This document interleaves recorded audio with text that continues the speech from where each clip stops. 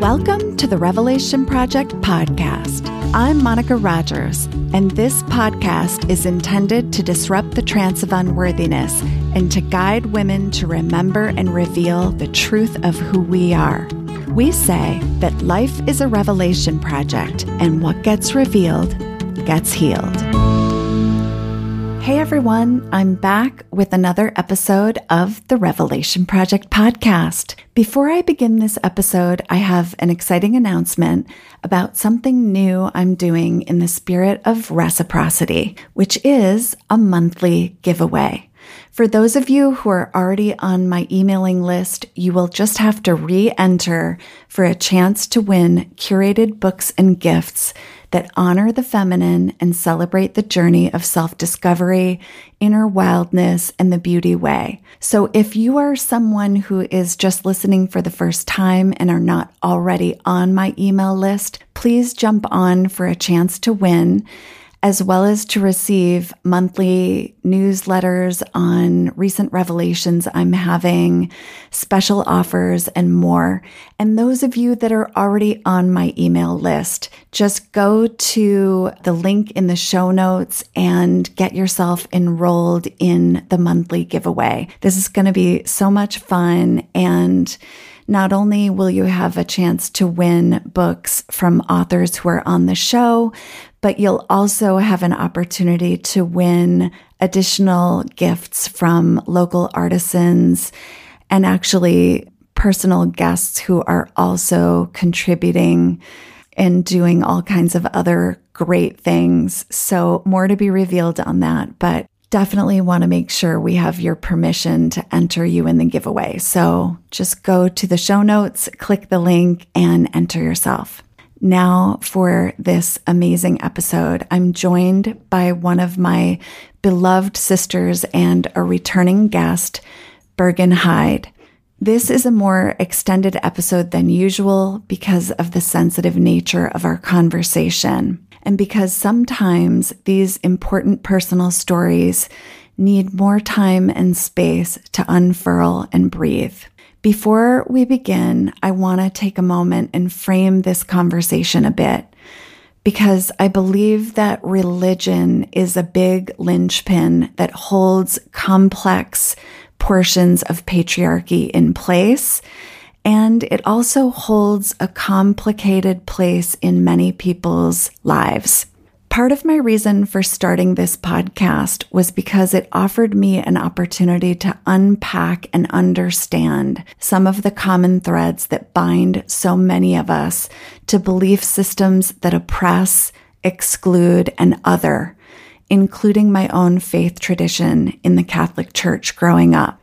As I've discussed in other episodes, you don't have to have been raised in a religion to have been impacted by it. Just as my last episode with Elise Lowen demonstrated, these patriarchal narratives are part of the daily fabric of our lives, and many of us are unconsciously programmed into a biology of belief that impacts each of us on multiple levels.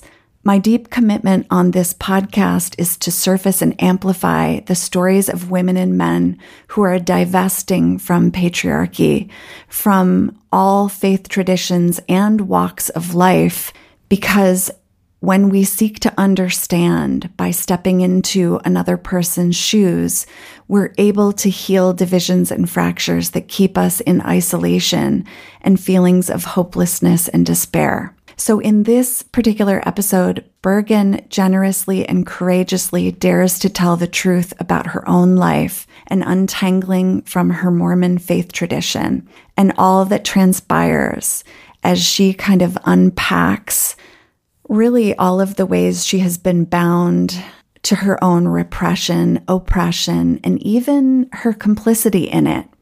Sometimes our personal journey back home to ourselves requires us to first lose ourselves. And so in this particular episode, you'll hear about Bergen's just beautiful journey of self-discovery and also some heart-wrenching, hard truths that she has to share about revelations on privilege, power, and protection. A little bit more background on Bergen. As I've mentioned, she's a dear friend. She lives in Provo, Utah, and has for the past 13 years. She is the co-founder and creative director of Womb, which she founded with her two sisters. They hold women's circles, workshops, retreat, and one-on-one mentoring. And she's just an incredible human being. So please join me in welcoming Bergen Hyde. Hey, Bergen.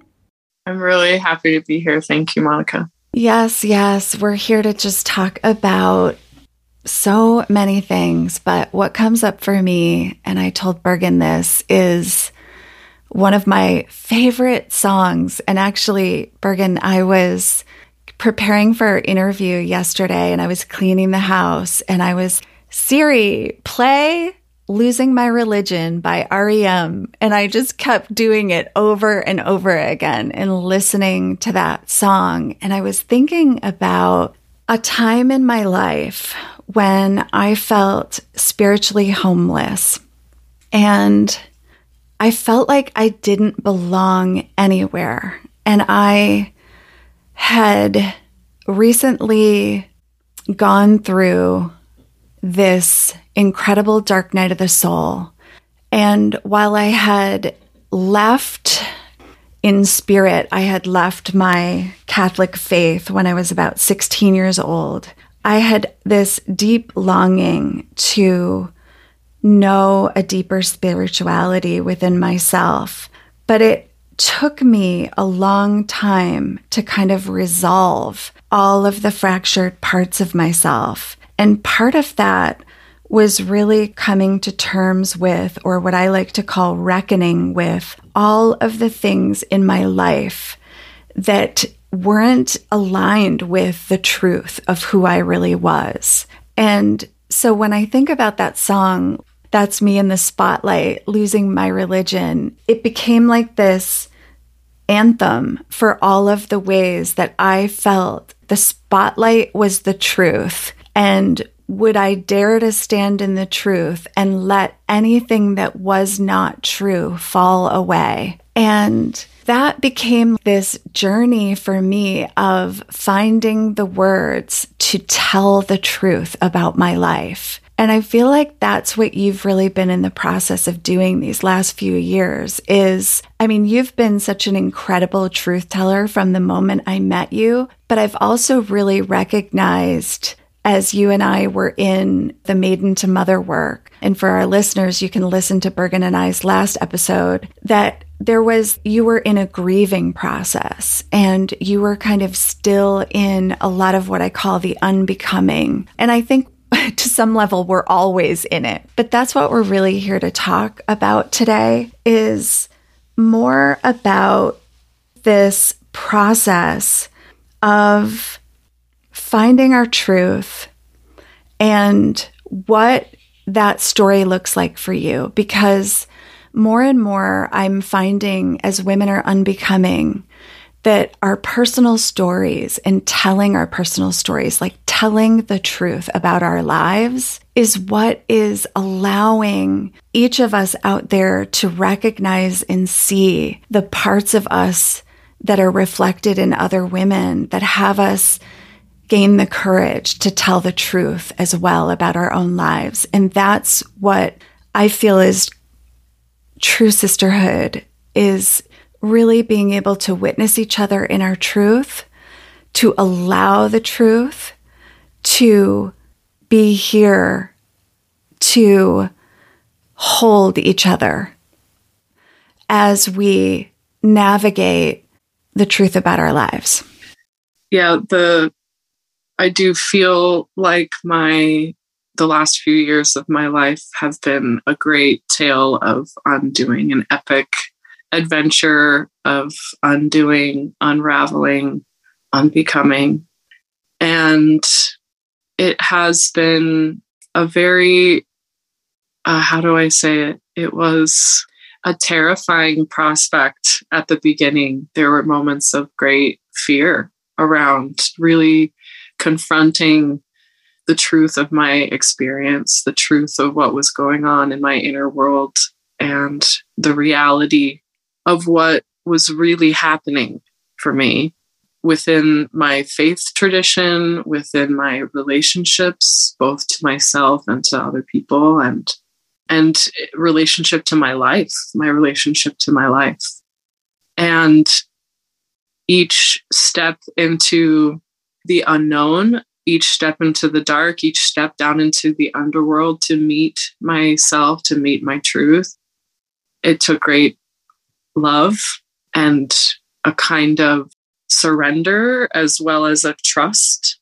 And it's a work of devotion for a lifetime. I think in ways I will always be cycling through the undoing of my life. And also I feel like I'm coming to a place where I can begin rebuilding some things, where some reconstruction is happening, where the things I've learned within myself are asking to be integrated in real time in this reality, because I had to put a lot of pauses on, my day-to-day reality, just like, okay, we're going to keep the day-to-day reality in a holding pattern while I go inward and do this other work. And I've come up in some aspects so that I can begin really integrating and applying what I've learned to my actual life, to this present moment with my children, with my partner, with my work. And what is it that I want my life to actually look like? And how do I want to show up in the world? No more pausing on my lived reality. And that is a whole new challenge of its own that also takes such devotion and courage. And because of the process of the inner undoing, you really meet your strength in those dark places. You meet your love. You meet your strength. You meet the power that you have within yourself that you're definitely going to need to hold on to when you come out and have to apply what you've learned to your actual life, to your relationships and your work and the way you walk through the world and the life you want to build for yourself. And so it's always a returning to that place that I have found. I have a little incantation bowl that I've written in the middle of it. I will return to love. And that's become a great spell of love in my life, that I will continue to come back to that place of deep, devoted love to myself, to my authenticity, and to the truth. Was there a time, Bergen, that you didn't think that you would survive the truth? Yes, of course. And I think I am feeling into even the language that you use to ask the question. Like, there were many times that in my head, I thought, there's no way out of this thing. And yet, the more I deepened and rooted down into my deeper knowing, it was that I was born to do this. I was born to do this. Mm-hmm. And this is coming up a lot for me right now, is that there's this part of me that feels like our survival depends on us continuing in these old patterns. And if we don't stay in these old relationships and these old ways of being, we won't be able to survive out in the world. And there's a lot of fear there for this part of myself who really, as a young adult especially, decided to really lay some parts of herself on the altar in order to survive, in order to make it, and in some ways kind of bypass the hard work of her own self-actualization in order to be safe and provided for and protected. And that part of me is like, well, what are you doing? Like, as I'm challenging the ways that I'm relating to the world, she's like, what are you doing? Like, we can't survive unless we continue this game, right? Unless we continue this story, unless we continue this way of being, like, we're not going to make it. We're not going to make enough money. We're not going to have health insurance. We're not going to have a home or be loved or be able to pay the mortgage. All of these very, very real, very practical aspects of my basic needs being met feel like they are in limbo. Yeah.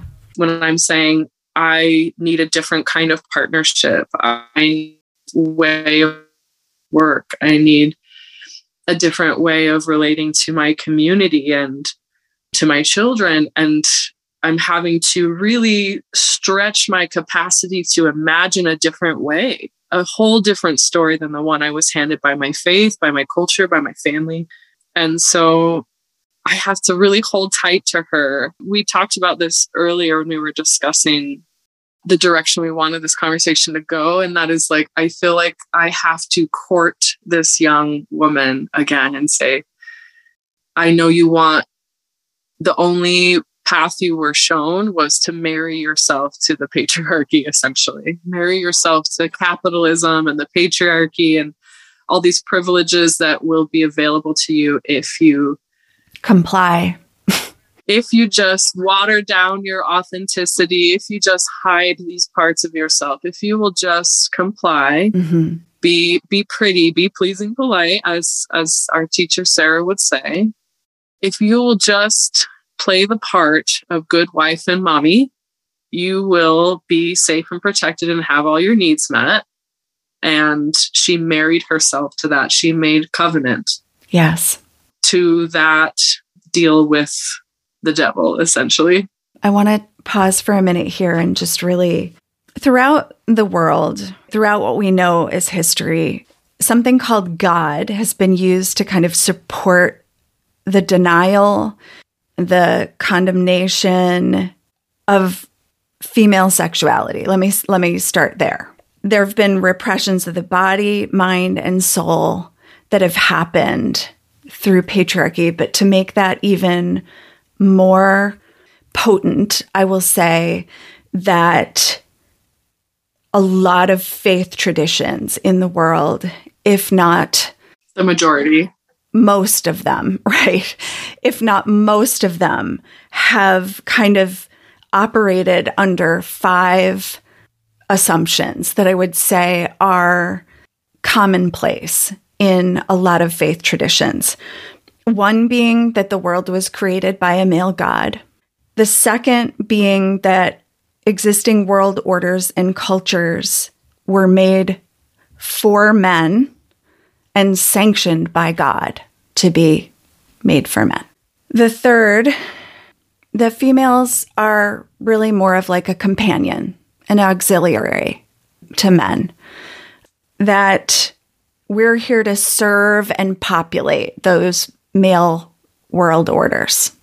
That autonomous female sexuality is somehow a threat to this world order.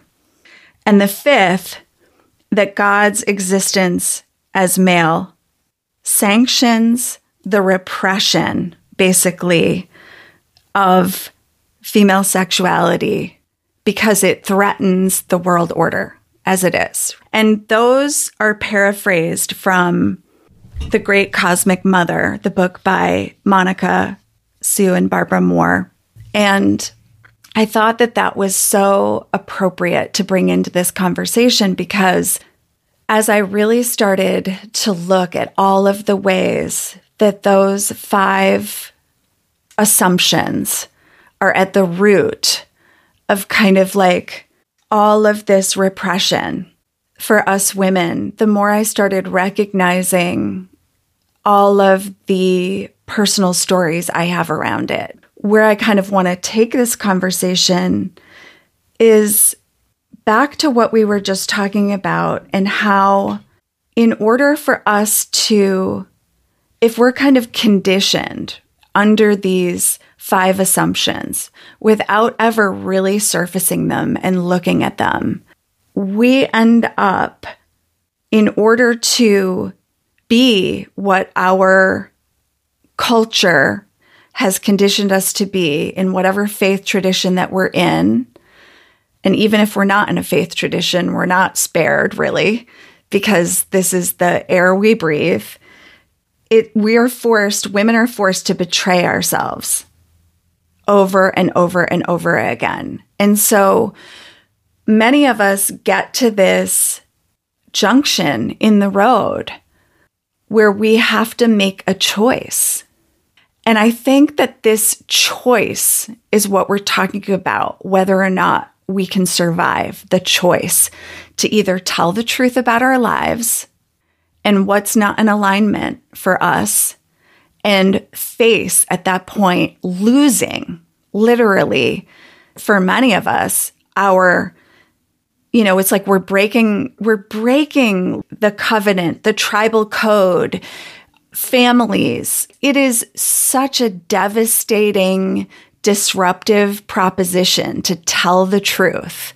Because again, those of us that have dared to read and look outside the margins of our faith and start questioning. And that's exactly like the questioning is exactly what they don't want us to do, because that's like, oh, have faith. You don't have faith. It's the gaslighting that we kind of put up with for a while. But as we kind of come up against this edge, I'm just kind of creating right now this and surfacing all of the tension that kind of comes up as we hit the ceiling.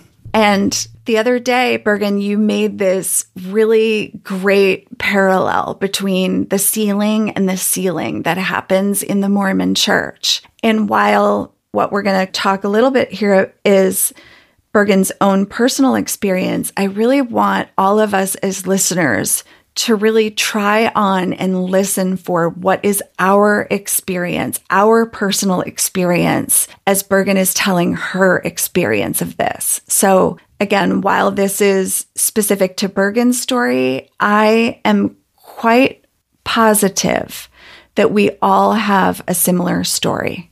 Yeah, I'm really excited to talk about that little moment, that little epiphany with the word ceiling as in like, the top of a room, or the ceiling as in like bringing two things together. That is a word that's used a lot in the Mormon faith tradition. And before I go into that, I do want to give a caveat that feels really important to me, which is that I'm a white woman, and a lot of these more general experiences that we're describing, I think, are more specifically the experiences of white women than they are experiences of women of color, or even, queer women, queer femmes, or the LGBTQ community. I'm a white, cis, hetero woman.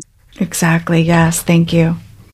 And also, I want to say, and I recently read a book called White Tears, Brown Scars, and I can't remember off the top of my head the name of the author, so we'll have to put that in the show notes. But she essentially says there's this archetype of the damsel in distress that really I experienced being sold the archetype of the damsel in distress, right? You are this gentle, nurturing, soft, lovely, modest, chaste woman who needs to be kept, needs to be taken care of so that you can then raise children.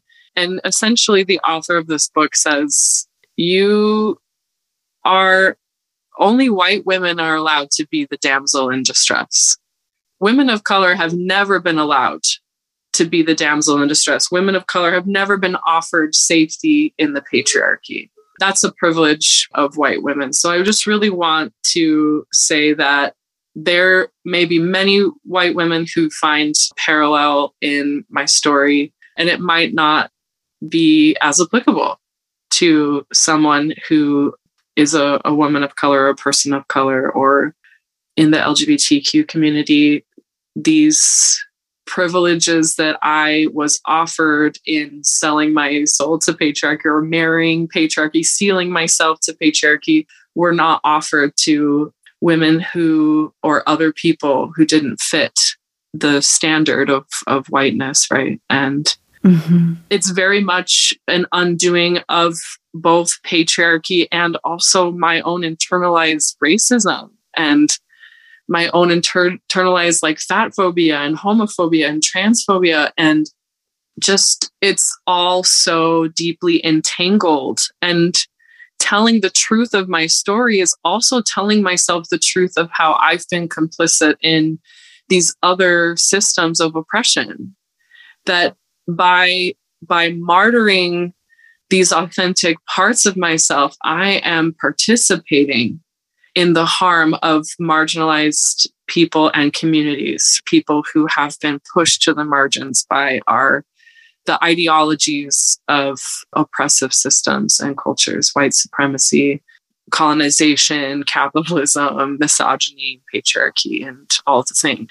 So I just really want to speak to that, because my blindness to my own suffering, my dishonesty with myself about what I was actually experiencing, not only did it harm me, but it kept me in this hierarchical dynamic of also ignoring those who didn't have the offering of the same privileges. It kept me complicit and a cog in this great machine that does such great harm.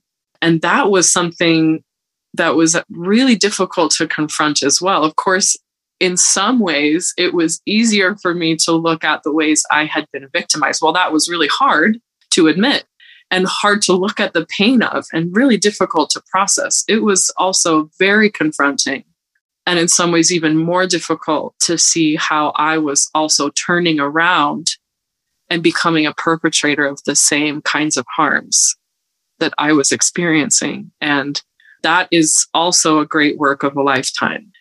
And the closer I get to the truth of my own experience, the more honest I have to be with myself, the more honest I choose to be with myself about how every time I try to tuck myself back up under the wing of the protection, the supposed protection of the patriarchy, every time I choose to center white men and patriarchal values for my own benefit, I am simultaneously turning my back on harm that is happening. I am perpetuating harm that is happening. And that's a place where I see has been out of alignment with who I really am and what my values are for a really long time. And it will take a lot of humility to continue on that path. Mm-hmm. So I won't speak much more to that, because it's not really my expertise. That's where I have much learning to do from Indigenous women, from women of color, from Black women, from queer women, from queer femmes, and the LGBTQ community. I have much learning to do. So it's not my place to speak to that, but I did want to address that crossroads as well. Thank you. And I think that's a place where it's easy to get stuck again, where we come to another crossroads where we have maybe reclaimed a lot of parts of ourselves. We've seen our own pain. We've railed at the patriarchy and the misogyny we've experienced. And then we come up out of that part of the underworld and come to this crossroads of, will I also see these other harms? And what path will that take me on? Mm-hmm. I see that happening with men too. Men can be like, oh, like this system is hurting me too. But will they stop and see the way they have perpetuated the harm? Yes. Is a place that we all want the men in our lives to show up to. We want them to show up to that. And so if I'm asking men to show up to that, take accountability for that, even though being in the system wasn't their fault, being in the system does harm them, they were groomed for it too. I want them to wake up to how them being complicit in it is harming me. I would be a hypocrite to only talk about the way I've been victimized and not talk about the way, and not be held accountable for the way I've been a perpetrator. So to come back to the concept of the ceiling, it's a very common, or at least like a well-known term that women have a glass ceiling, right? We're not paid as much. We don't get the promotions and all of those things. Like the glass ceiling we experience out in the world and the places we feel blocked from being our authentic selves or from bringing our authenticity and our power and our wisdom to. And you mentioned suppressing women's sexuality is also a suppression of our bodily wisdom, of our intellect, of our capacity for problem solving and relational, communal living and world building, of the creativity and the life force that women, I think all people have access to those things, but women in this context are specifically repressed or oppressed in. Mm-hmm. And the way that actually really harms our communities and our societies and the world in general. And the way that I can bring it back to what is really personal to me is that I got married at 25. I was actually 24 and then I turned 25 the next day. And I'm turning 40 next year. So I'm rounding, the 15-year mark of my marriage. And my marriage at 25 years old was something that I had built up to my whole life. I use the term groomed very deliberately. I was groomed by a predatory ideology. And I'm not saying that to blame any specific person, but the system itself, it's like it has the ideology and the system of patriarchy that specifically shows up in Mormonism becomes very predatory because it wants to keep itself intact. It is an entity of its own with its own will that we're all being sucked into. And Bergen, I don't want to interrupt. I really want to talk a little bit more about what makes it predatory and what makes it grooming. Yeah. Okay. Because this is where I think we can think we know what you mean, but where I think actually there's a lot of unrevealed practices here that we don't realize happens to many of us. Right. In all kinds of ways.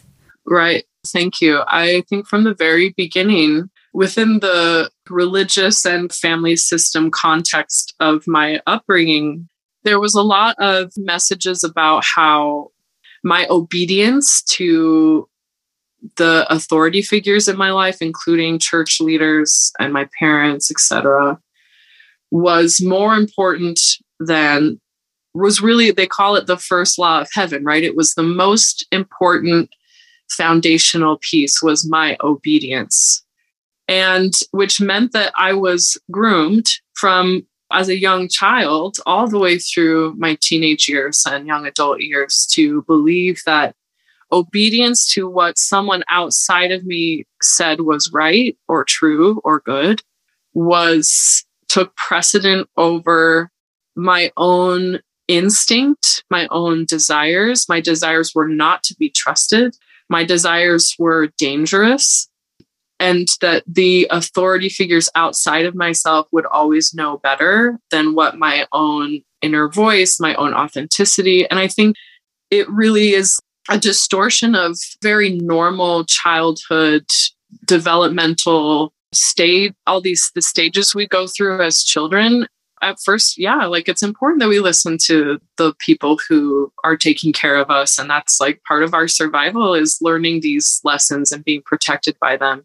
And so it really played to that, but it did it in a way that subverted the development of me over time, learning how to trust myself, learning how to listen to myself, know myself, and have this natural self-actualization that should have happened, where this slowly differentiation was a safe process, was an honored process, was a process that was given room. Instead, it was do not develop that part of yourself, only rely on this. And the messages around that continued in various ways, in all these small and big ways. I received a lot of messaging around the role of a woman is to be supportive, is to be an auxiliary, is to quietly sit in the back of life and do what they're asked, that to be righteous is to be quiet, to only support established male authority figures' opinions and thoughts and feelings and decisions. I saw that in literal words that were taught me, in church lessons and speeches that were given, as well as modeled to me over and over and over and over and over again in my home, and in church settings, and in the name of God. And in the nature of God himself, which in the Mormon faith, we believe that God is married to a woman, to a female God, but she's silent and invisible. And we are not allowed to pray to her or talk to her. She's there as like a placeholder for heteronormativity. And women are not allowed to talk to God, correct? In the Mormon faith? So you can pray and have your own personal kind of relationship with God to help you like make decisions or to repent and things like that. And, you can receive answers to prayers or revelation from God for personal choices, but you get the message very, very strongly that any answer you get to prayer should be matched up with what the authority figures, the leaders, or your husband or your father receive. And if it doesn't match, then it wasn't from God. So there's kind of, they often are speaking out of both sides of their mouth. You can receive revelation for yourself and God will guide you and he loves you and all this stuff. But if it doesn't match up with what he... Exactly. If I ever got an answer that didn't match up with what the male authority figures in my life were saying, then I was being deceived and I must have misunderstood, or I must have asked the wrong question, or I must have had bad intent, or I must have needed to repent of something first. Notice the gaslighting. Yeah, so much gaslighting there and undermining of my experience to the point where, well, yeah, I'm going to pray, but I already know what they want me to do. They make it very clear what they want you to do, all the steps that need to be taken and the way they want you to behave. Another way predatory behavior shows up is that men are always the measures of worthiness within the community. So leaders of local congregations do interviews with you to ask you questions about if you're being honest, if you have integrity, if you're paying your tithing, we are required to pay 10% of our income to the church. Whether or not we're being quote unquote chaste, which means whether we're having any kinds of sexual activity outside of marriage, masturbation, like they ask questions about those things.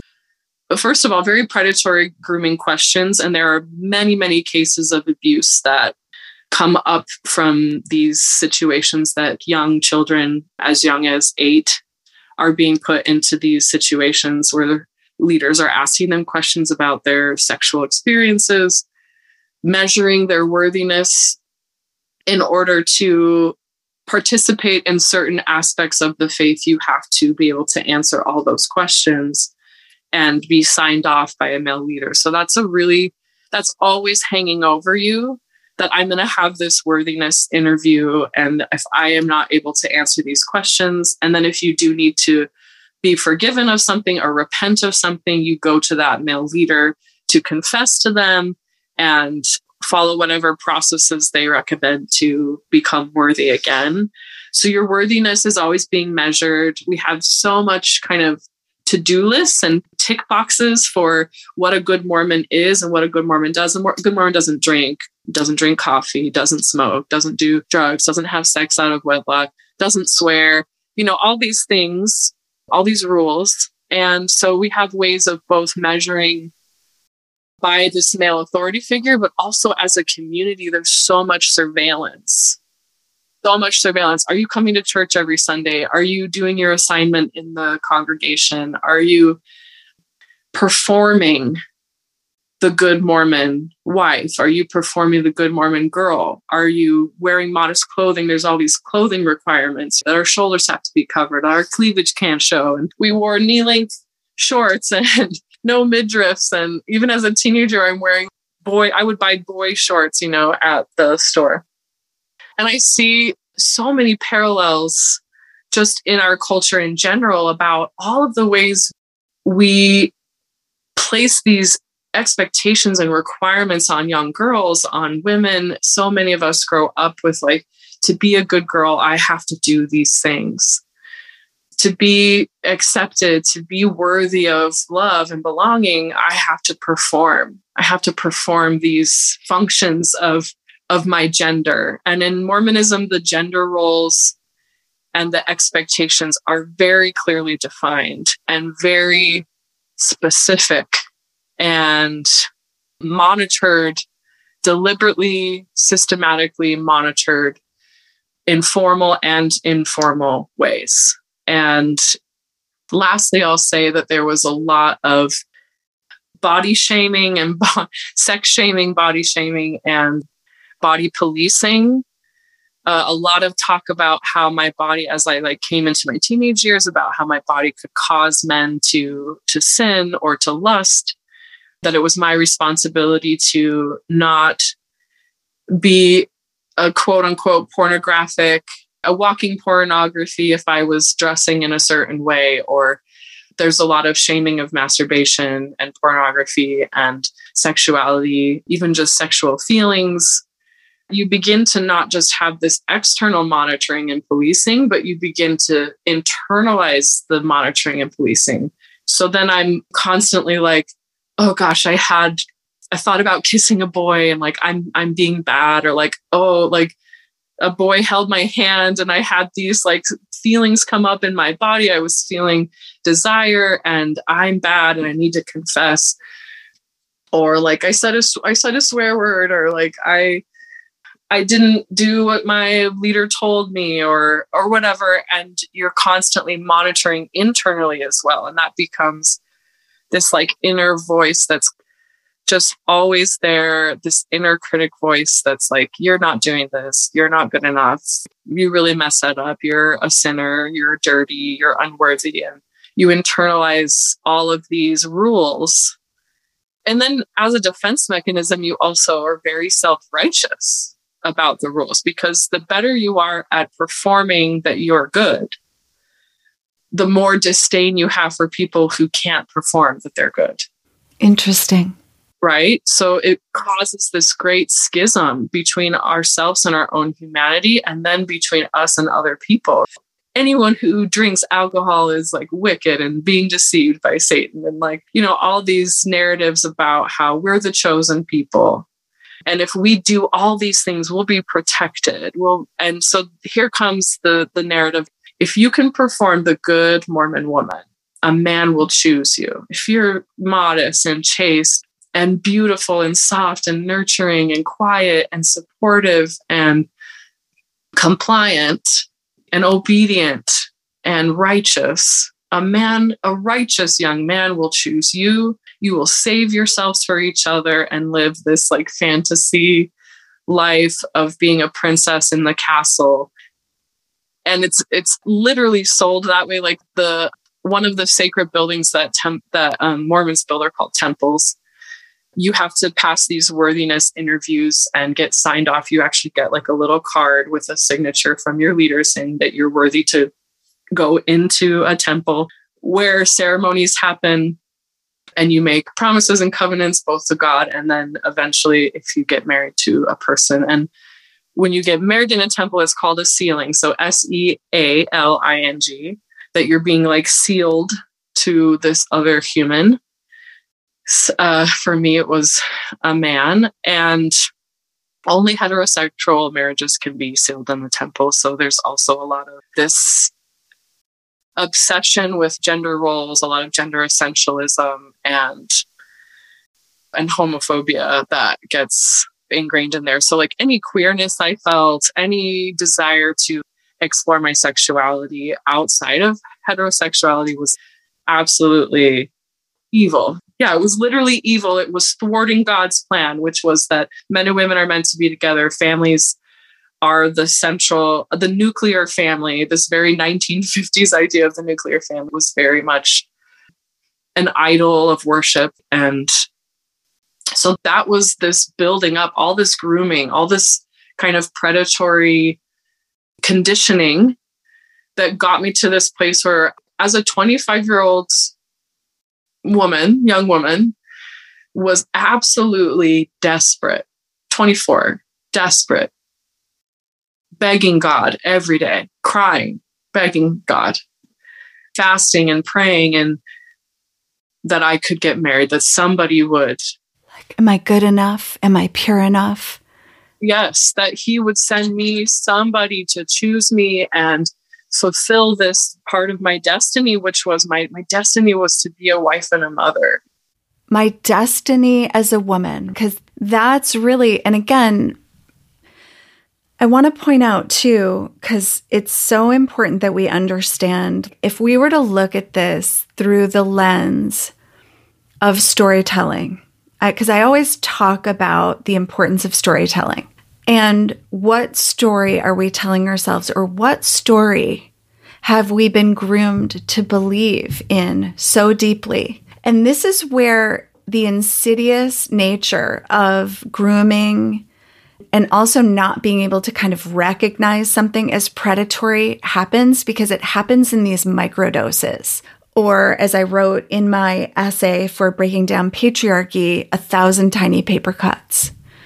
When was the first cut made for me? And I would say for me, it was the story of Adam and Eve. Absolutely. And it was the story about how God was a man. He made Adam in his image. And then he made Eve as a helpmate for Adam. And then Eve ruined everything because of her nature, and how that kind of permeated in the background and percolated and permeated kind of everything. And how, as a young girl sitting in a pew in church, just pointing out here how often you heard he, him, his. Yes. He, him, his. And every so often you heard hers, her, hers. Yes. She. Every so often, I have a dear friend, Monette Chilson, who wrote Sophia Rising, and she actually counted how many times and the discrepancy between. And it's just in itself, you start recognizing, again, those microdoses, he, him, his.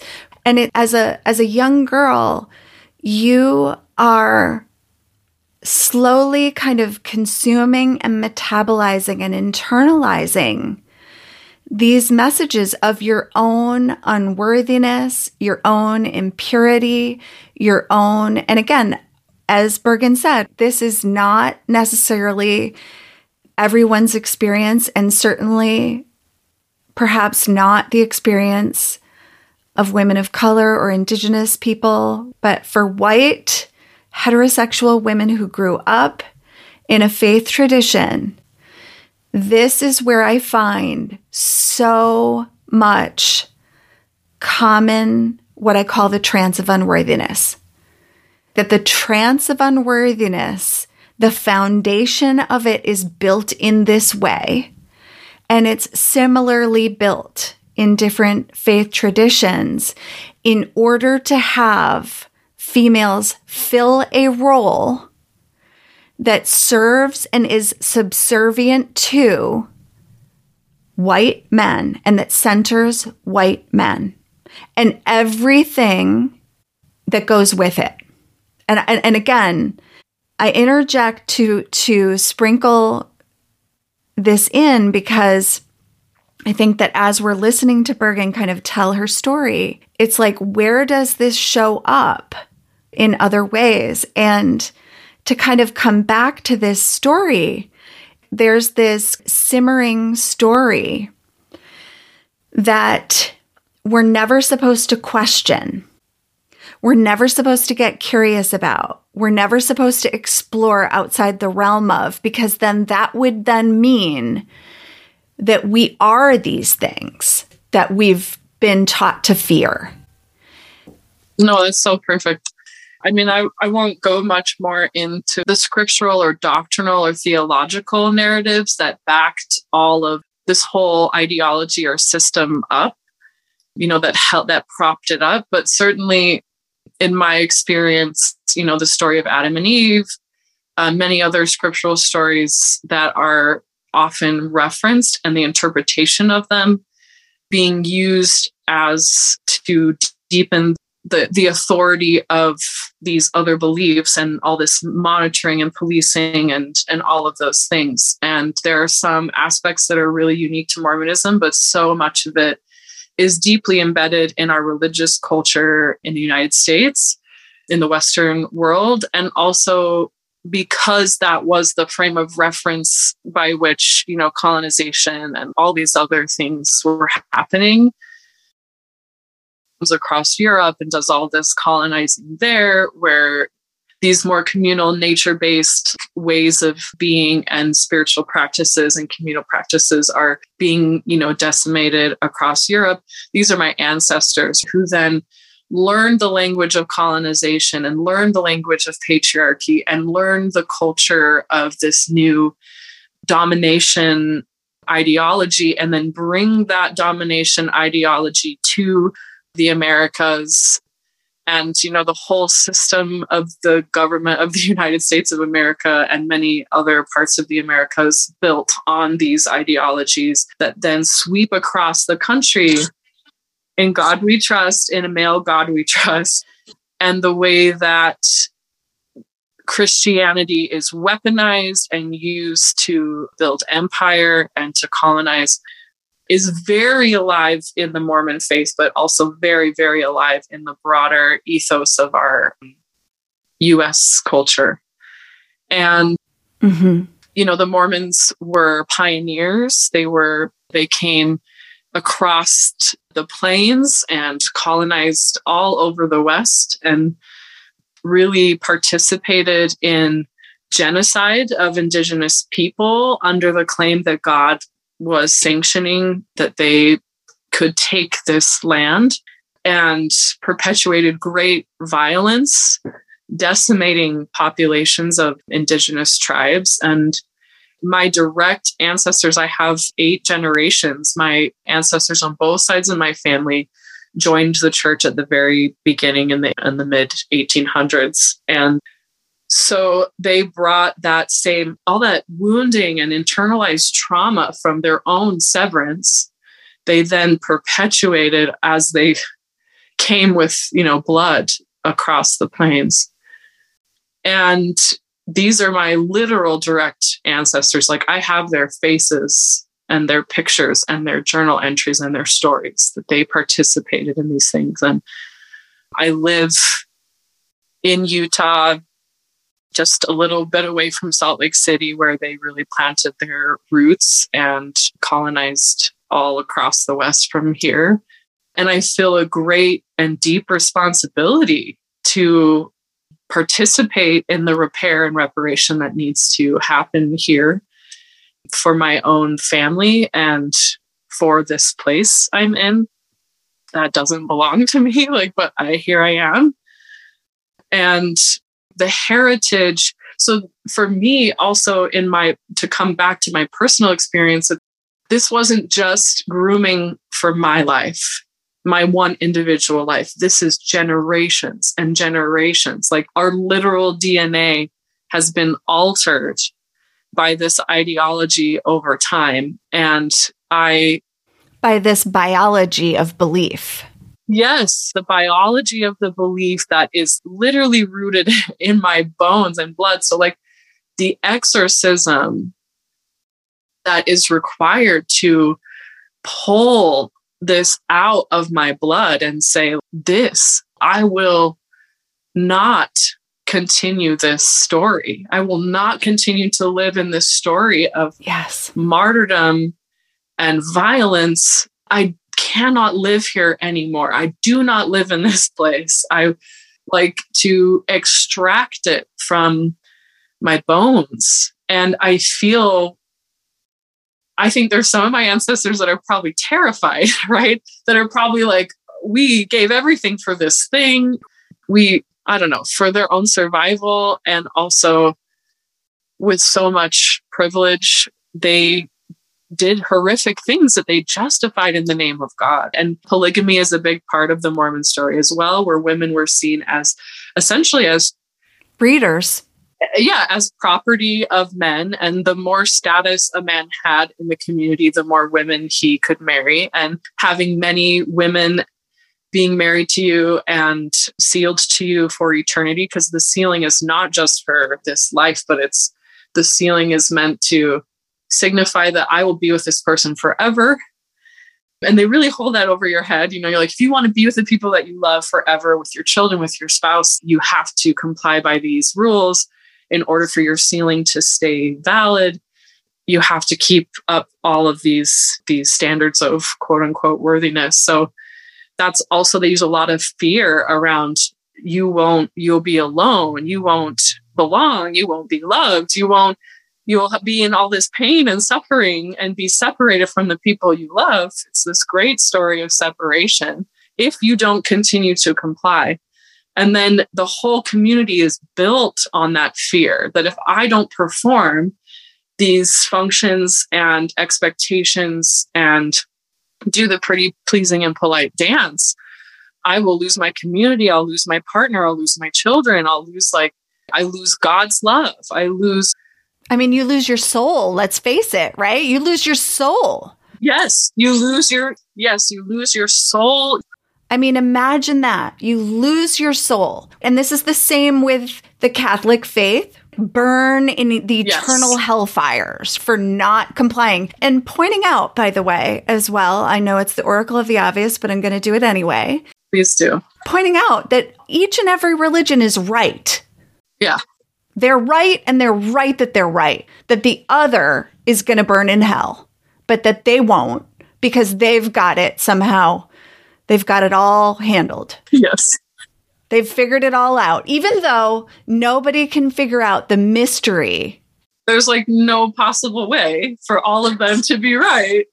No possible way that every book that's ever been written trying to figure out the mystery that is life, which no one has the answer to. They have their theories, but nobody knows. But they do. They do. Just saying. They do. So again, it's a story that gets microdosed over time. Yes. And that becomes people's reality. Okay. We see how this happens. And one of the things that we're pointing to, Bergen, is what we call benevolent patriarchy. Because at one time, this was very violent work. This was very harmful. This was very violent.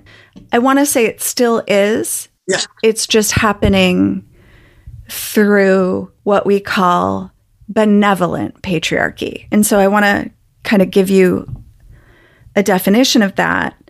And then Bergen can talk more about kind of what that looks like in the Mormon church. But benevolent patriarchy is when men exercise their power without using force.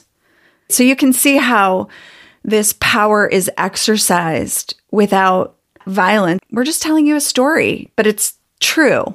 The idea that it's true is what has this power over you. And it's also systematic oppression that tells us we must maintain access and good favor with white men in order to survive, that we must follow white men's rules in order to be safe, and that if we do that, we'll be chosen, protected, valued, rescued, acknowledged, and saved. Yeah, end of story. At least for my family tree, it's a tale as old as time. And what starts to become apparent when you are telling yourself the truth of your life is that the question is, what is it that I need protection from? Because what's actually hurting me is you.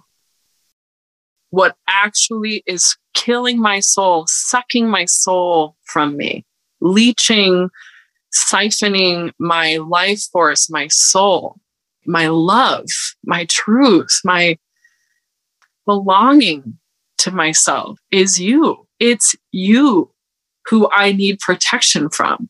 And they create often this imaginary like mirage of danger that's out there and also in here. Like you need to be saved from yourself. Your own needs, your own desires, your own power is dangerous. Your body is dangerous. Your thoughts are dangerous. Like you are always being deceived by something and you can't trust yourself. Because you're a damsel.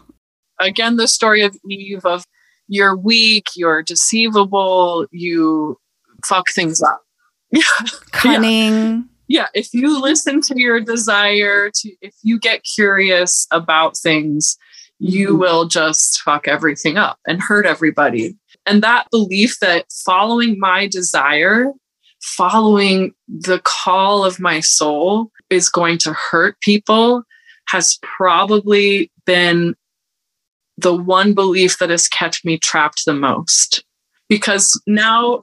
By design. Yes. So now here I am as a 25-year-old woman having a baby a year into my marriage and then having a second baby and then a third baby because that's my job. That's my whole destiny. This is the pinnacle of my life.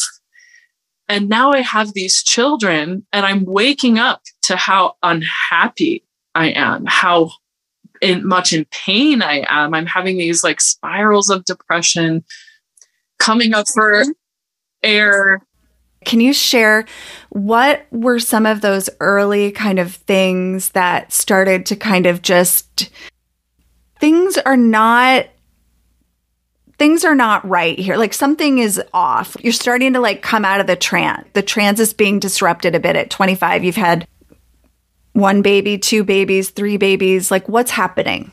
Yeah. So, I mean, immediately after I got married, and let me just say this. So we have this temple ceiling and within some of the preliminary ceremonies that happen and then the ceiling itself, you make promises like, I will hearken to my husband and he gets to listen to God. Or, I give myself to my partner or my husband, because we would never say partner. I give myself to my husband and he receives me. He receives me instead of we give ourselves to each other and we both receive each other. It's very like this very one-sided.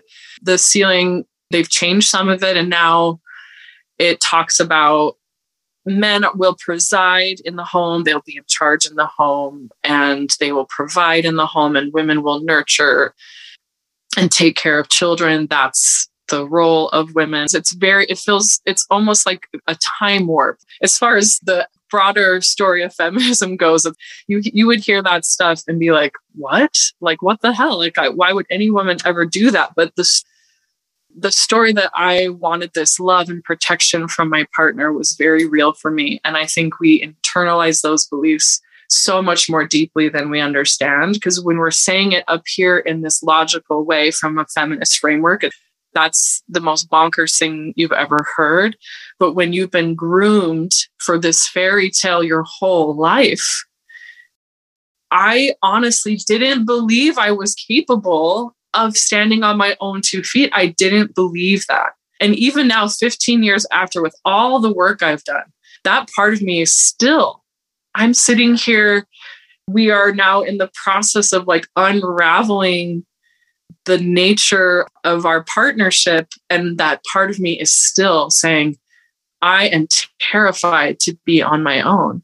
And to look at that from the broader perspective of how we unintentionally, unconsciously marry ourselves to whiteness and patriarchy and all these other things, we feel like if I divest from these systems, I will have nothing. I'll be destitute. I don't play the game of capitalism. If I don't play the game of whiteness and patriarchy, then I won't have my needs met. I won't have a home. I won't have, all these things.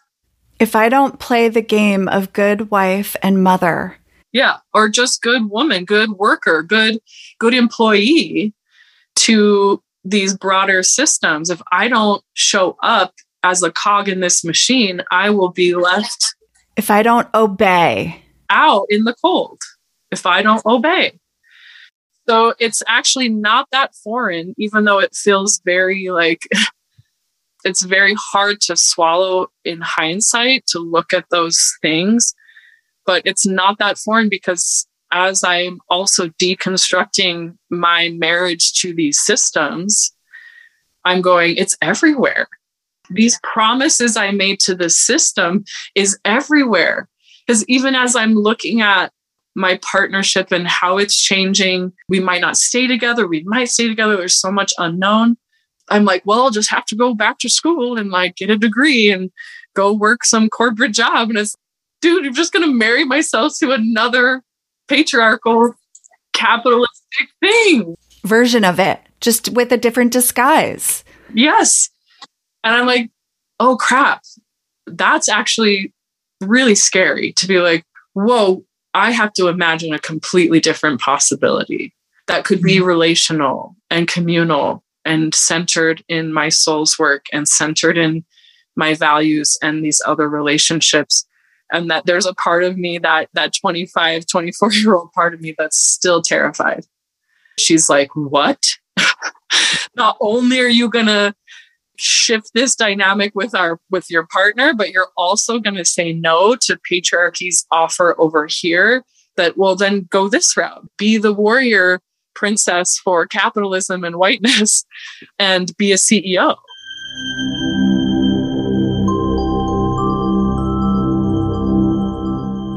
Women know on a cellular level that the time is now for us to raise our voices, share our stories, contribute our wisdom, and to take a stand. But so often in the moment of truth, whether we want to lead a workshop, launch a podcast, write a book, or start a movement, we wonder if we really have what it takes.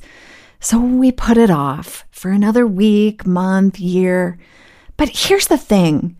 Voicing our ideas, being visible, marketing a business, having an opinion, and generally taking up space as women is actually freaking terrifying.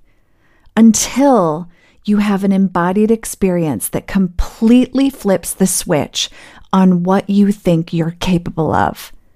If you've been listening to this podcast for a while, you know that I'm a graduate of Megan Jo Wilson's Rockstar Camp, and that it changed everything for me.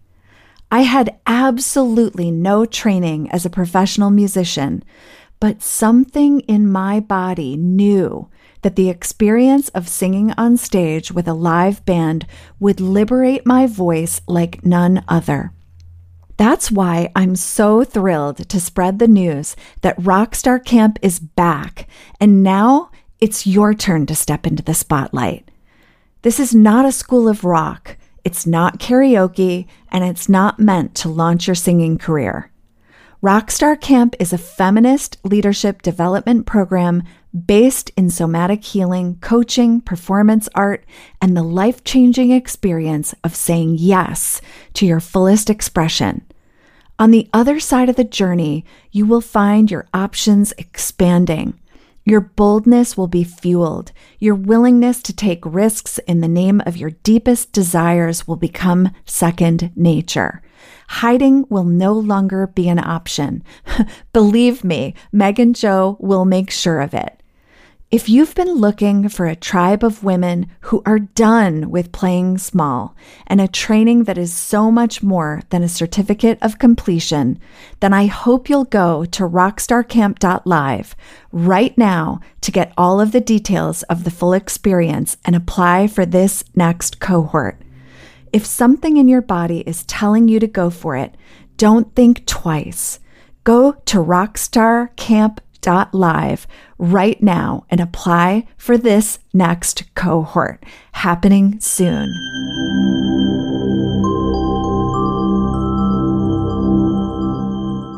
Bergen, one other thing I wanted to say, and just to also kind of create some more context for our listeners, is I may not have the numbers right, but my understanding is that there's currently about 16.8 million Mormon members in the world. Is that correct?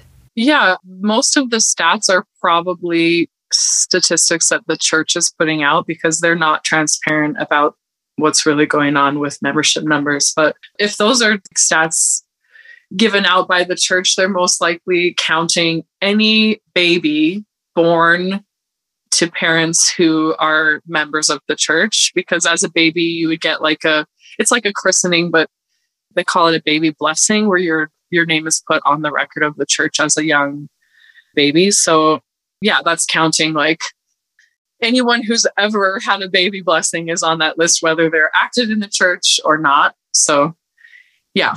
Okay. And again, the reason I kind of put that number out there is for those of us that maybe come from another faith tradition or no faith tradition, it's just important to recognize that if 16, let's call it million of those are adult members, then it's safe to say that half of that 16 are women.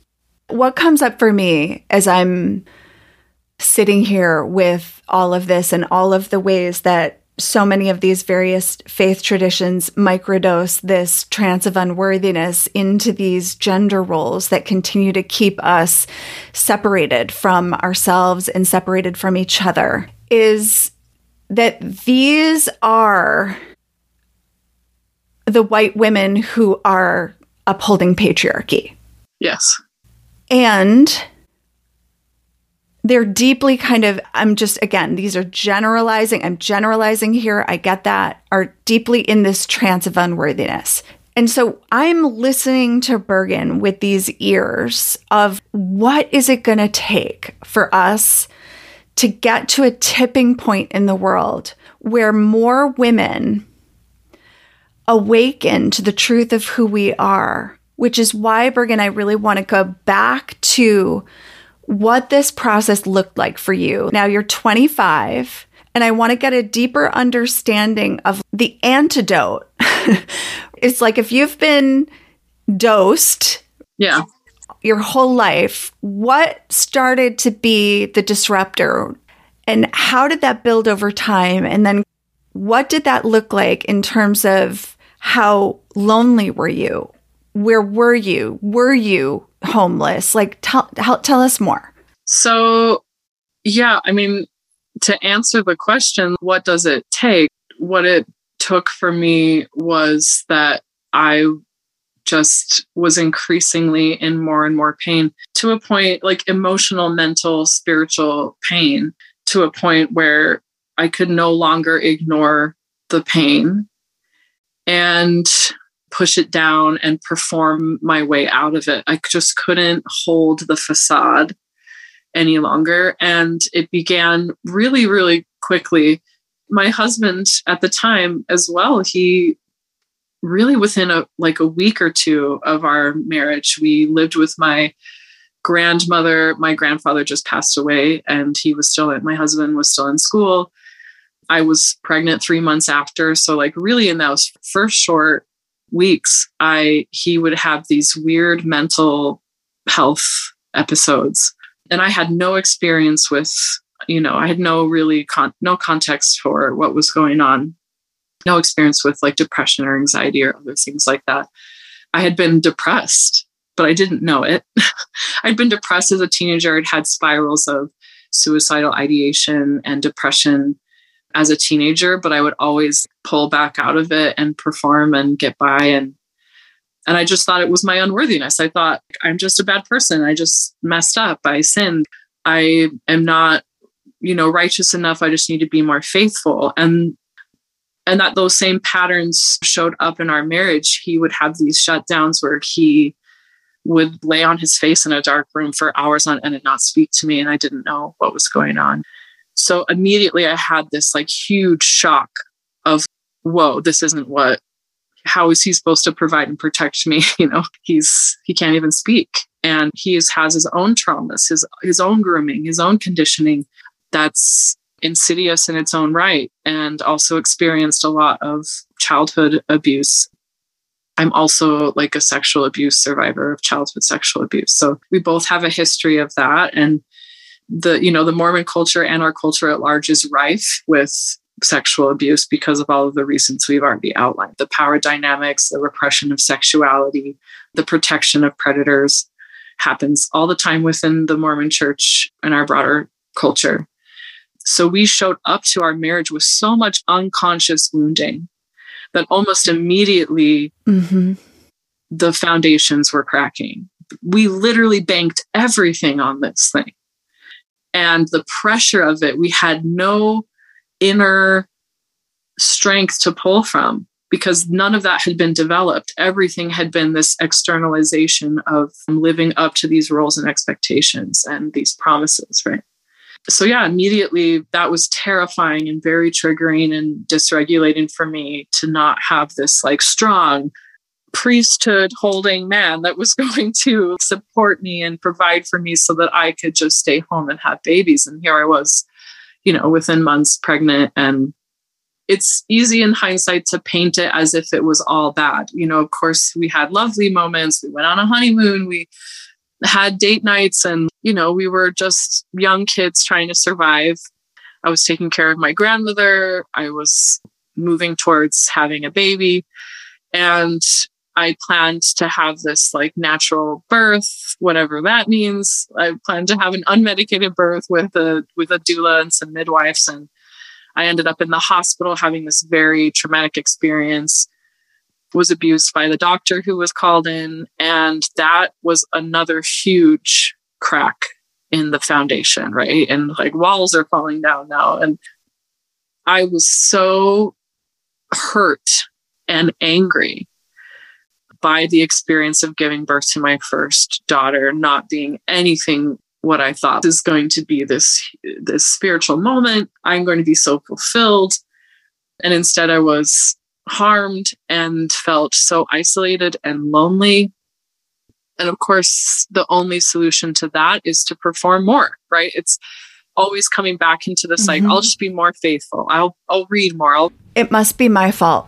Yeah, I'll read scripture more. I'll pray more. I'll go to the temple more. Will do more in my church service. And like, I will just kind of dig my heels in deeper because it must be me. It must be my unworthiness that is keeping me from finding the joy and fulfillment I was promised in being this good wife and mom. And there was just no place. I had no capacity, no tools, no context for expressing or what's the right word, or feeling all these other dark things that were happening, for contextualizing the depression I was feeling, to contextualizing the grief and the rage and the loneliness and the sadness that was present. And it was just festering always, under the surface. And I'd have these moments where I'd crash into it and get triggered by my baby or triggered by my partner, by my husband.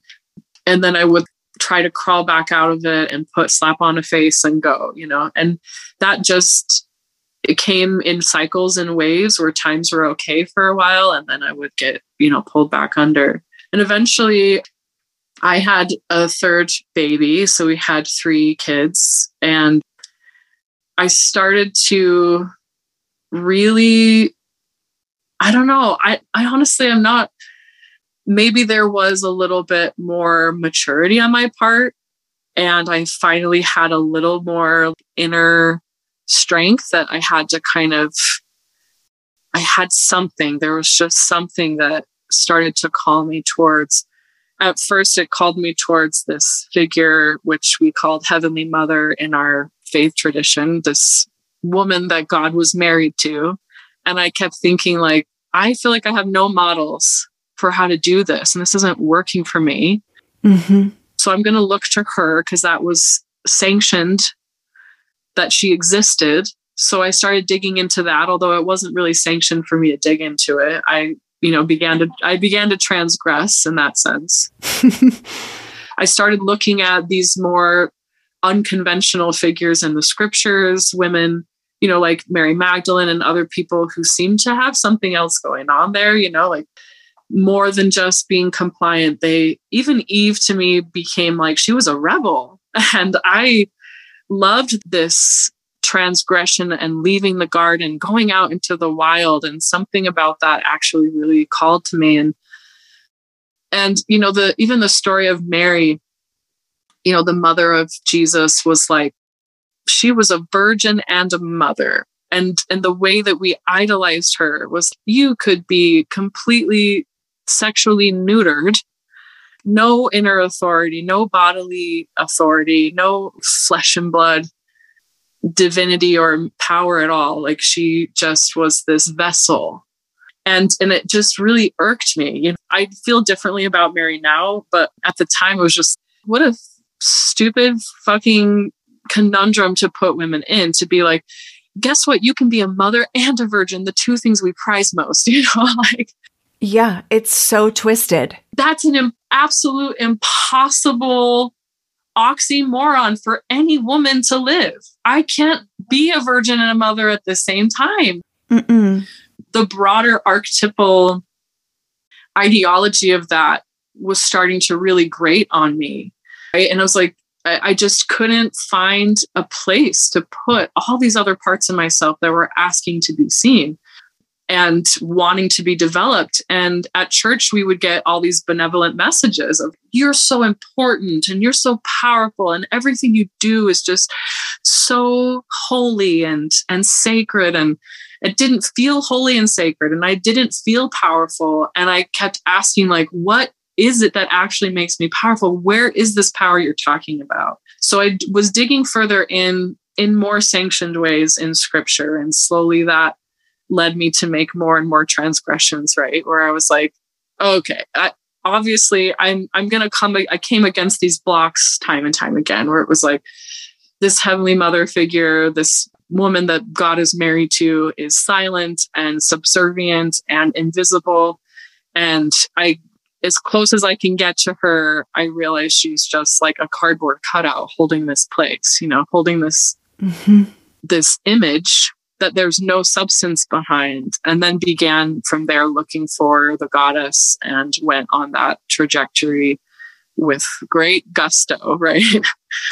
Okay, so I love this because I don't know if you can relate to this, but again, coming from a faith tradition, there was never any mention of the goddess. In fact, I've often said on the podcast that the goddess for me was in the same realm as like unicorns. Yes. And mermaids.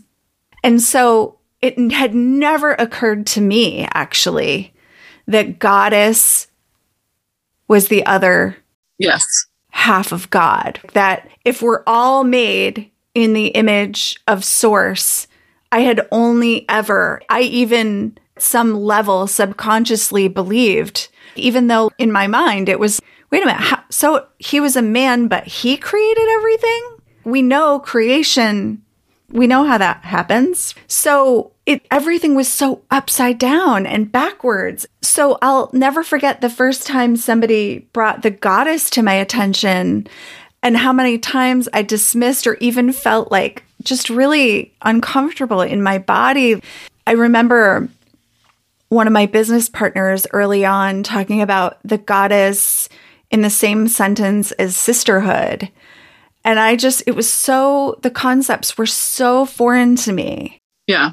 That I literally felt like I needed to take a shower, which was all my internalized misogyny and internalized patriarchy. Right. That I didn't even realize that these were symptoms, that these were so internalized that I would feel like I needed to take a shower because it somehow violated. I'm sure every woman out there who has started the unbecoming work will resonate with this at some level, like there's some version of it. And yes, once I gave myself permission, and it was actually for me stumbling upon Girl God books, where I thought, Girl God, that just sent me down a rabbit hole of finally giving myself permission to consciously dig in to places that I had always been forbidden to go. But that as an adult woman, nobody was stopping me. Yeah. Yeah. I mean, it's really fascinating because Mormonism is so messed up it's such a crazy thing. But also, I did feel like it was really lucky that there was at least a placeholder for her. At least there was that. And it felt like in some ways, it gave me a little bit of safety to move towards her. And it was wholesome. It was wholesome enough. She was wholesome enough. And here's where as a side note, I see that coming up even in like New Age spirituality and a lot of these spaces where we do that same propping up of the beautiful, thin, young, white woman who is sexual and a priestess, and she's a boss babe making all this sacred money. And it's very insidious because it allows us to hold on to the image of being this beautiful, pleasing white woman while trying to dress up the goddess in those clothes and being like, see, you can be powerful and pleasing to men. Like, look at this, you know? And it's like, you can be pleasing. I know. It's like, oh my God. And sell 6-figure courses to people. And it's like, it's so enticing because it doesn't require us to really confront what's underneath it all, which is this very violent belief. Mm-hmm. And this very oppressive to everyone else and violent thing. Because who can fit that? Who can actually fit that? There are very few people who can fit that image. And it still requires self-betrayal. Because I'm also angry, and I'm also wild, and I'm also all these other dark things. And there's all these other truths that image just cannot hold.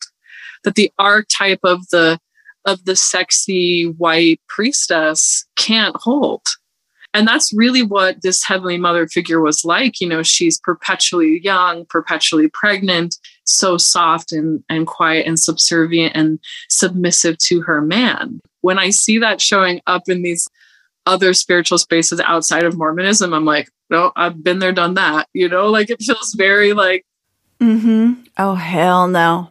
And not to say that there isn't something there about if you can have a really healthy, equal relationship, that there's moments of surrender and moments of power in those dynamics. I don't think it's totally to be thrown away, but the way that it's marketed in this very money-centric, white man-centric, white woman-centric way is a huge red flag to me. Mm-hmm. And I saw that very, very viscerally in the church, where it was like this white male god had this pretty white, quiet goddess woman that he wifed. And I got as far as the church would let me go to her and saw what was really there and said, well, there's still all these other parts that aren't represented, that are coming up out organically out of my body. I need Kali Ma. I need Erishkigal. I need these earthy, bloody, wild things that were literally clawing their way out of my flesh. And there's no way the image of this white woman would ever hold that, right? So on one hand, there was a wholesomeness to the initial pursuit of finding her and digging into the scriptures. But then I finally got to a place where I was like, okay, there's a wall here that they will not let me pass. I have to transgress. I have to really leave if I'm going to find the wild thing that I'm looking for and this instinctive, dark medicine that I needed.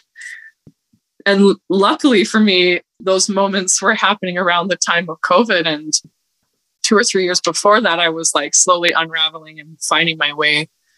But right around the time the quarantine started was when I was like, I don't think I can go to church anymore. Like, this just is too painful. I can't pretend. I'm so tired of all the he hymns, you know, and clashes I was having with, local leaders, and just feeling so unseen. And that COVID and the quarantine really gave me a soft place to slowly divest from that and move out of that relationship. And I found that it opened up this space inside of me to really let all of the dark things that had been hiding come to the surface, the sacred dark things that were there, the parts of myself that had been left behind.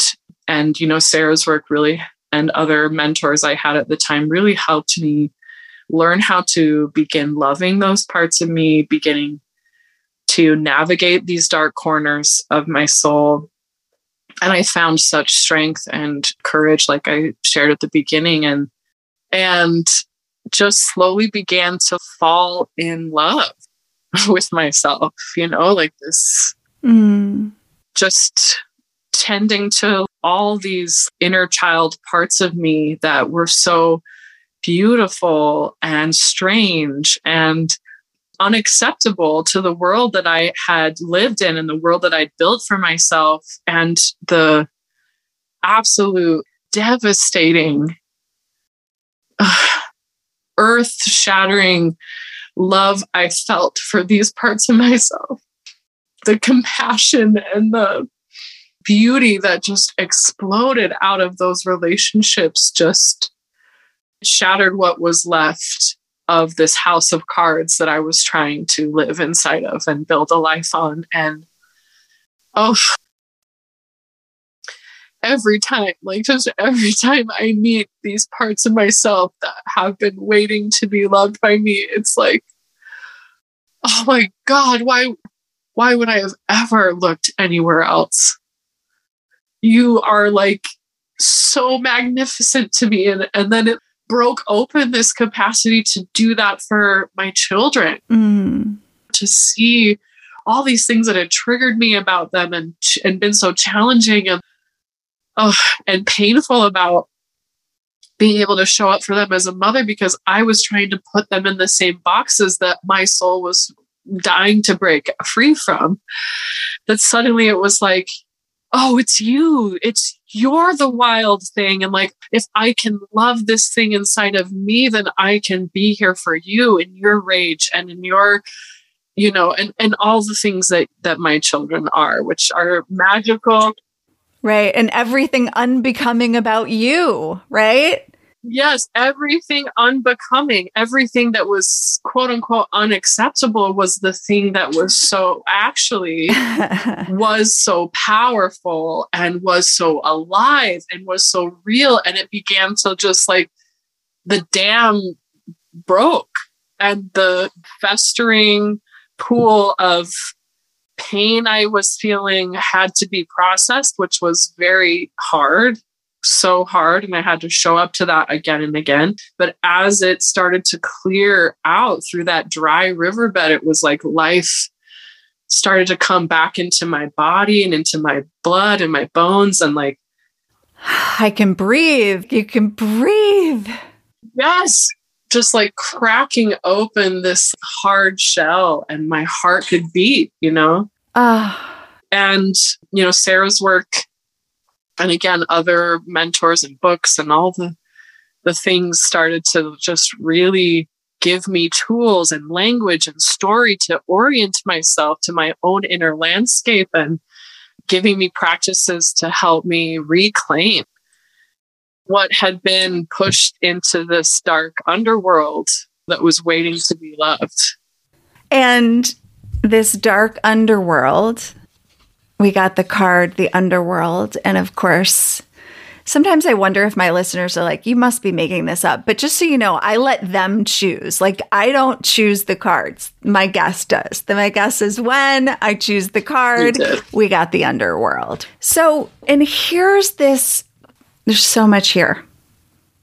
First of all, I just want to say thank you for just all of what you bring to this conversation, Bergen. I'm always so moved by your authenticity and courage and emotion. You always bring with you your truth, no matter where you go now. I recognize that was not always the case, but like I just see you so loyal, showing up so loyally for yourself. And I love this place that we're in right now because until we get to this place where we are willing to allow these unbecoming parts of us to sit at our table and dine with us, we will never see how lovable these parts of us are if we don't. And this is what you're pointing to, which is so beautiful, is that they call it our shadow side that's in the underworld. These shadows, this dark place that we have to descend into. And again, metaphorically, there's where we go instead of going outside in this light-filled reality. I mean, I'm also making faces as I say this because it's all made up. We go inside into this dark underworld, and yet within every shadow that I've ever come across has been the biggest gift. The biggest gift that just is where this remembering these parts, because it's true, like we talk about being haunted, but these are the true ghosts that haunt us, is the parts of ourselves that we've abandoned, that we have kicked out of the garden, that don't belong in the pretty, pleasing, and polite box.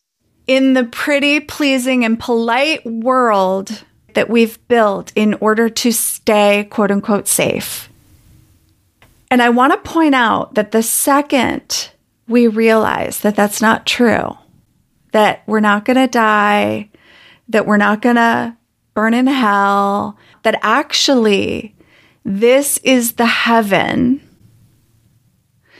The true heaven on earth is when we embrace these dark parts of ourselves, is the minute we become sovereign in ourselves, and also the moment that this system no longer has power. Yes. So this is what the narrative is really all about, is about women not discovering their true sovereignty. Because when women know their true sovereignty, we know our true sufficiency.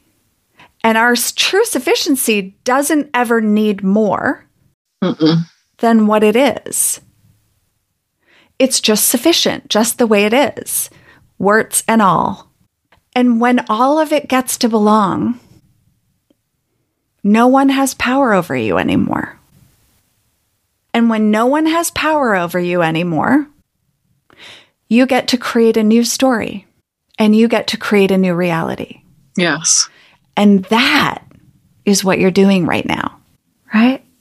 It's just like, oh my God, it's so beautiful. I love the word sufficiency, and we can thank Lynn Twist for that. Mm-hmm. Because abundance to me has felt so co-opted by capitalism. And not that abundance in and of itself isn't a good word. I feel like, man, this planet gives us so abundantly. It truly does. And there's so much abundance to partake of. But how do we discern between abundance and privilege is a question for another day. So sufficiency feels very deeply rooted for me in my body. I feel that. And where I am right now in my personal journey is that coming up out of the underworld of all of this deep work and then saying, how do I begin to apply this newfound sovereignty, this newfound love that's bursting out inside of me?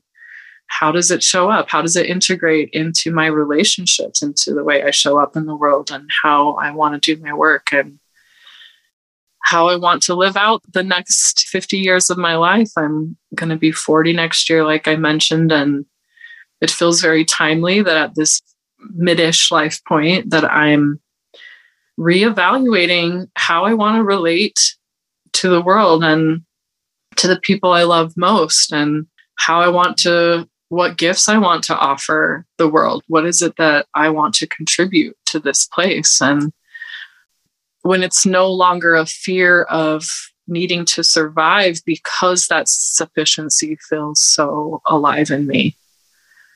And I know that my survival will be communal and relational because those are my values and that's the direction I'm going in.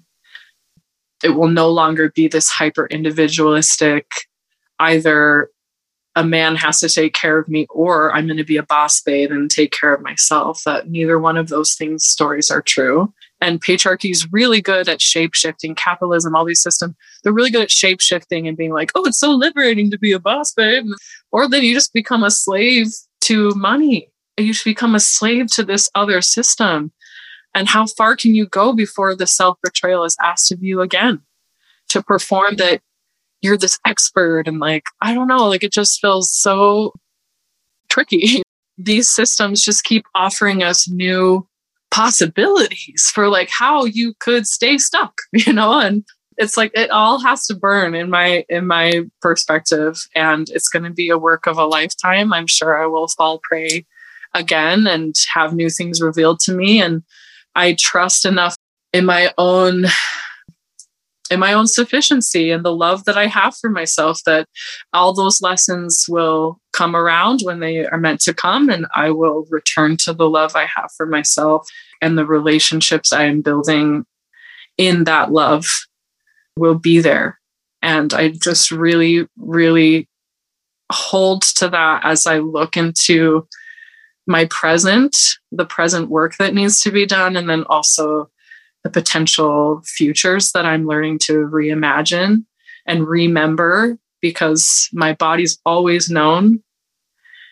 And as I listen to that, as I listen to the earth, as I listen in more communal, aligned, relational ways, generative ways, the solutions come more and more clear. There are many communities who've been doing it already, and it's not white women.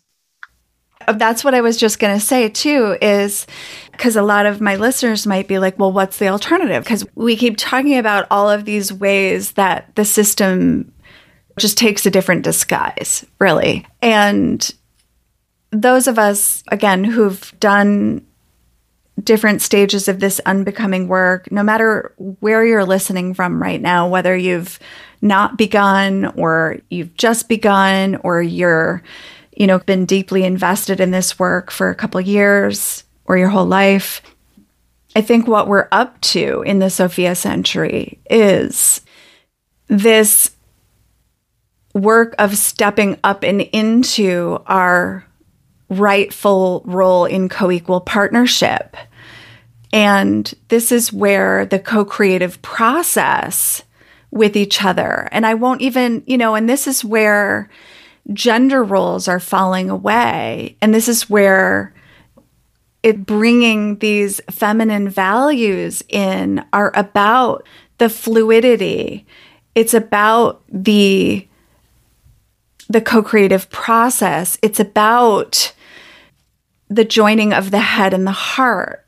We can use all of these various ways to kind of surface all of these feminine values that have been really absent from the world. But really what we're up to right now is kind of this discernment process of, no, not that. It's like sometimes we have to figure out what it isn't before we figure out what it is. And I feel like you're kind of pointing to many communities who are already deeply invested and rooted in this work. And that is where those of us that are choosing to be outcast from these places that we no longer fit, that our bigness no longer kind of fits into these confined, obedient places. These are, that we're not alone is my point, that we've got community. And this is also why I know that this is leading us kind of into the work that you're doing now, Bergen, and what you're holding as you move forward, as am I. I feel like we're building these bridges to this new world, to this new way of being, to other ways of seeing and looking at what's available to us when we are not allowing people to be true to who they are. So if we're all willing to show up and tell the truth about our lives without needing your life to look like my life in order for it to be okay, then what's possible? Oh my gosh. Yeah. Well, and this is the part where I will, where the requirement is that I move very humbly and as consciously and with as much radical honesty and accountability as I can, move into learning from these other communities who have been doing it. Mm-hmm. And it's one reason why I think white women really struggle to fully divest from these systems, is because we hold so much privilege. It's really difficult to even be conscious of how much we've benefited from being compliant.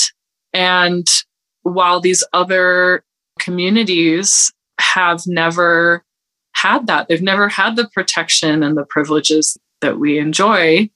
And what would just some of those privileges be?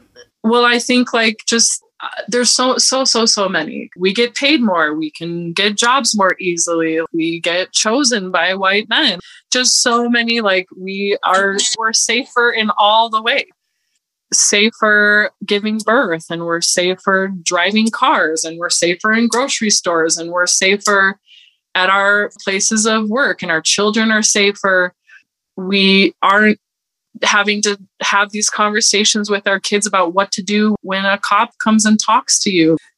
We're protected by the system to a degree, as long as we will betray and comply and obey. We get this kind of pseudo protection. It's a mirage, it's a story, but there are realities to it that aren't just a story. There is systematic, financial, physical, all the ways, safety in staying in. And it's real. Mm-hmm. And so when it comes to, I know very little about what it actually looks like to be in right relationship with community, to be in right relationship with the planet, to be in right relationship with, with other beings other than humans, more than human beings that we share our ecosystems with. And that's where we censor Indigenous voices, Black voices, queer voices, because they have cultivated those things out of the necessity that we created. So to come back to the personal, what that's looking like for me, particularly in my marriage, we're sitting in this place where I feel like a transformed person. I feel like I've come home to myself. The work never ends, but I've come home to myself. I've turned enough of that corner to feel really guided by that inner voice, by that inner knowing, and by my own authenticity. And that means that I can no longer relate to my marriage and to my partner in the same way. And he was raised in the same, very similar environment, but raised, as a man in the environment. And so this means that we are reevaluating. We're separated at the moment and reevaluating what our family is going to look like. And for me, what has become the most helpful tools is to stay with myself through that returning to love, returning to my practice, setting the boundaries that are required according to the values that I hold and the safety that I need. And then that opens up this space for me to let love guide the way we're going to move through this transition and this threshold. It's still, the result or the end is still an unknown to me. I don't have a preconceived idea of what's going to happen, except that I know I'm going to be guided by these values in this direction. Well, here's what I'm also hearing is that there's still a lot of love, but what is possible now is like a redesign in which two equal, fully sovereign, capable beings who have children together are redesigning what it looks like to be in partnership from a different place, not from a place of subservience, not from a place of repression, not from a place of oppression, not from a place of obedience, from a place of honesty. Yes. From a place of honesty. And that is, I think, where it gets to continue. It gets truly can happen when two people come together to create something. Something more beautiful is possible. From our own authenticity, yes. Instead of from these external expectations and roles that we've been really trapped in the dynamic of for a long time. And we've slowly been differentiating and unenmeshing ourselves from those things and slowly from each other. And the separation has given us even more firm definition of like, this is where you begin and where I end. These are the places where it's safe for me to let you in and love you and create with you. And these are the places where it's not yet there. What it feels like is not a divorce, which I think has a lot of stigma around it. But I see even the concept of divorce as being, this is an evolution of our relationship according to what's going on, what is actually going on. Exactly. Like now that I am here in this reality and no longer lying to myself about how I feel and what I want and who I am, I can show up to this present moment and deal with reality instead of being entangled in a story.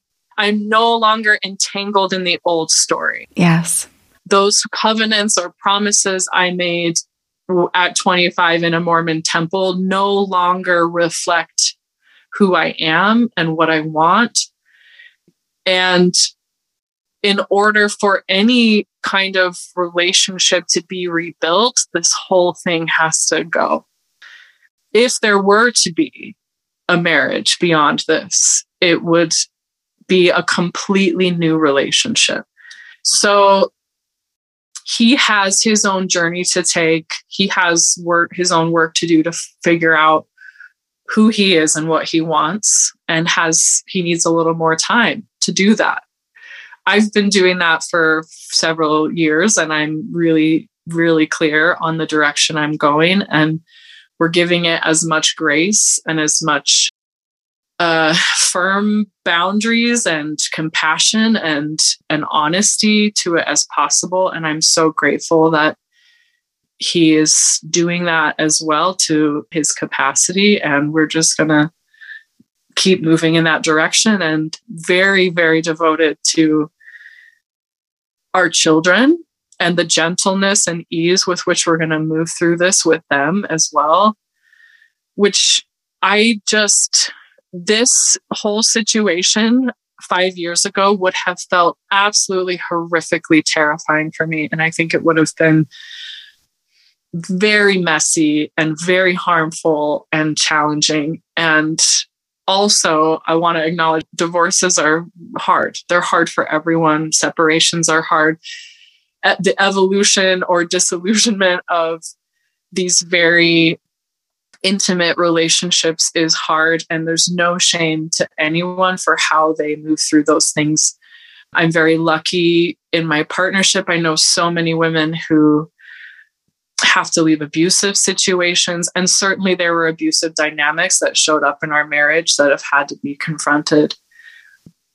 But, everyone's situation is different, and some people need to just cut it and get out. And so I don't want to say that you're not doing it right. Right. If you're not going slow and being easeful and blah, blah, blah. Like, I'm not trying to romanticize it. That's just my situation. And some people, it just needs to be get out, get yourself safe, and fight for your life, fight for your children. And other times, maybe it's a slower process or a more gentle thing, or you do stay with your partner.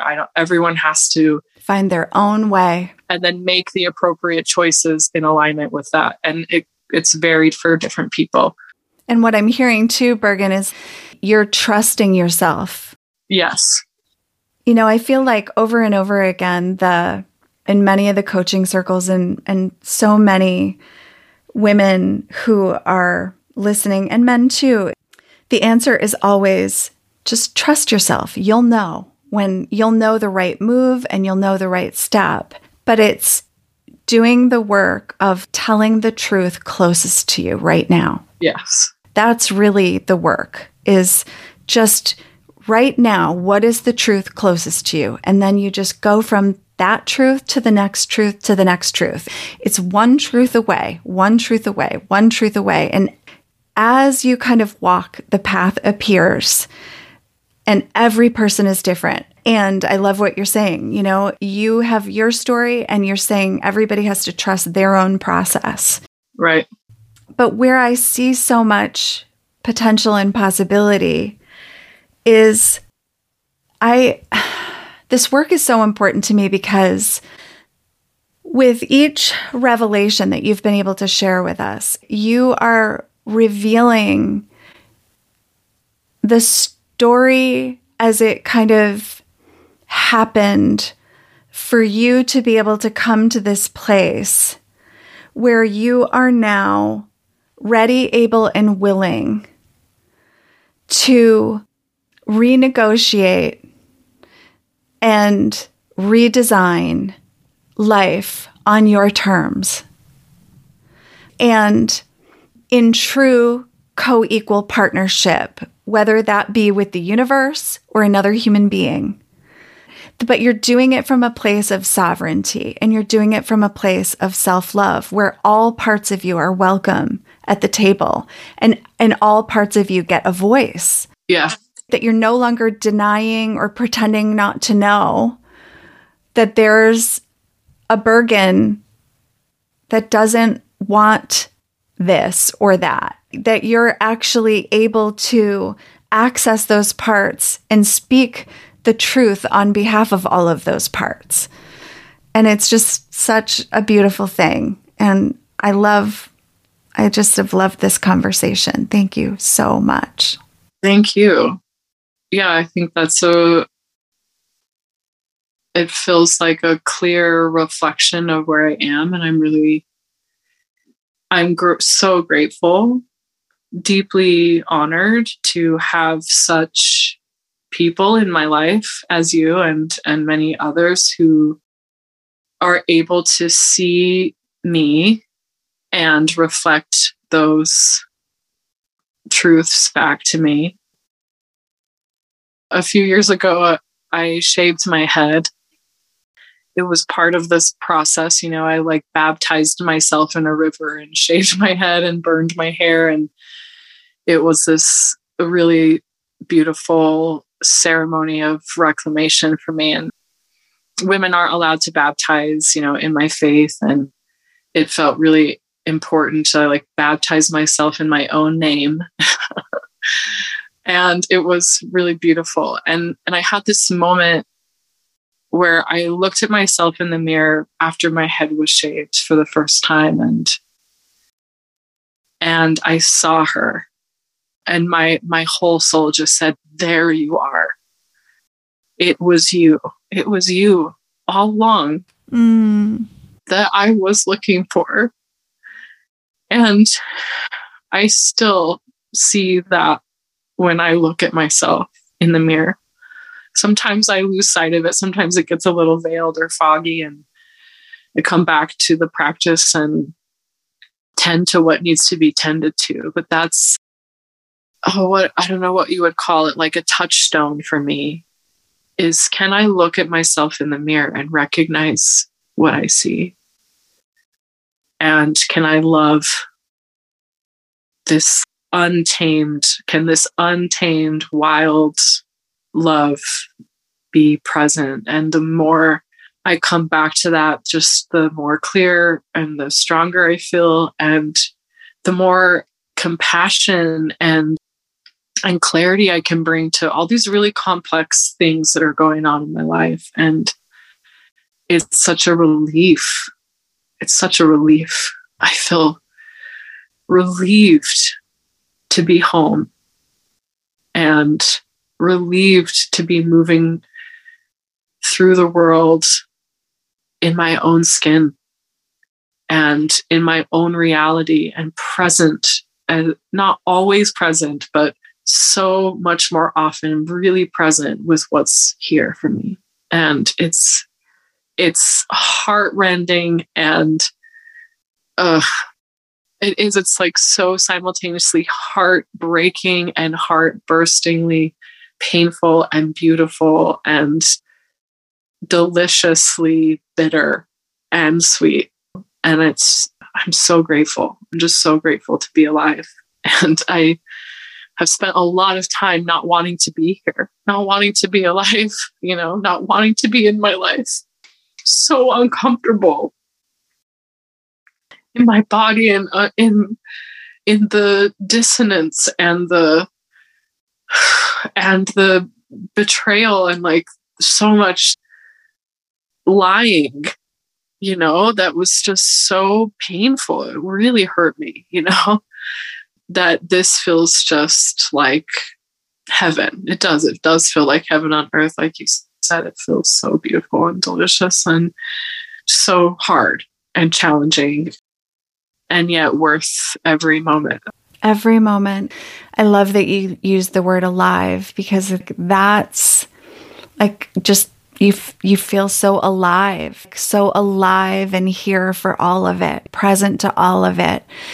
And that is just such a beautiful, beautiful thing. And, it's so ironic that you go from kind of this covenant and this redesign of this new covenant, which is now with yourself, and that gets to be blessed. Yes. That gets to be just such a blessing, and that you're the one doing the blessing. Yes. I'm going to bless this. And so, and all of us, it's like, bless this mess that is the human experience, because to be true to ourselves is to be willing to baptize ourselves in the all of it. And I feel like it's really what I wish for everyone, which feels funny to say because it is hard. It is gritty. There are passages that, while I wouldn't wish them on anybody, there's also this part of me that's like completely rooting for everybody to do those hard passages of their life so that they can come out the other side. And not only will you be waiting for yourself on the other side, but there's a whole community of us waiting here for you as well. It's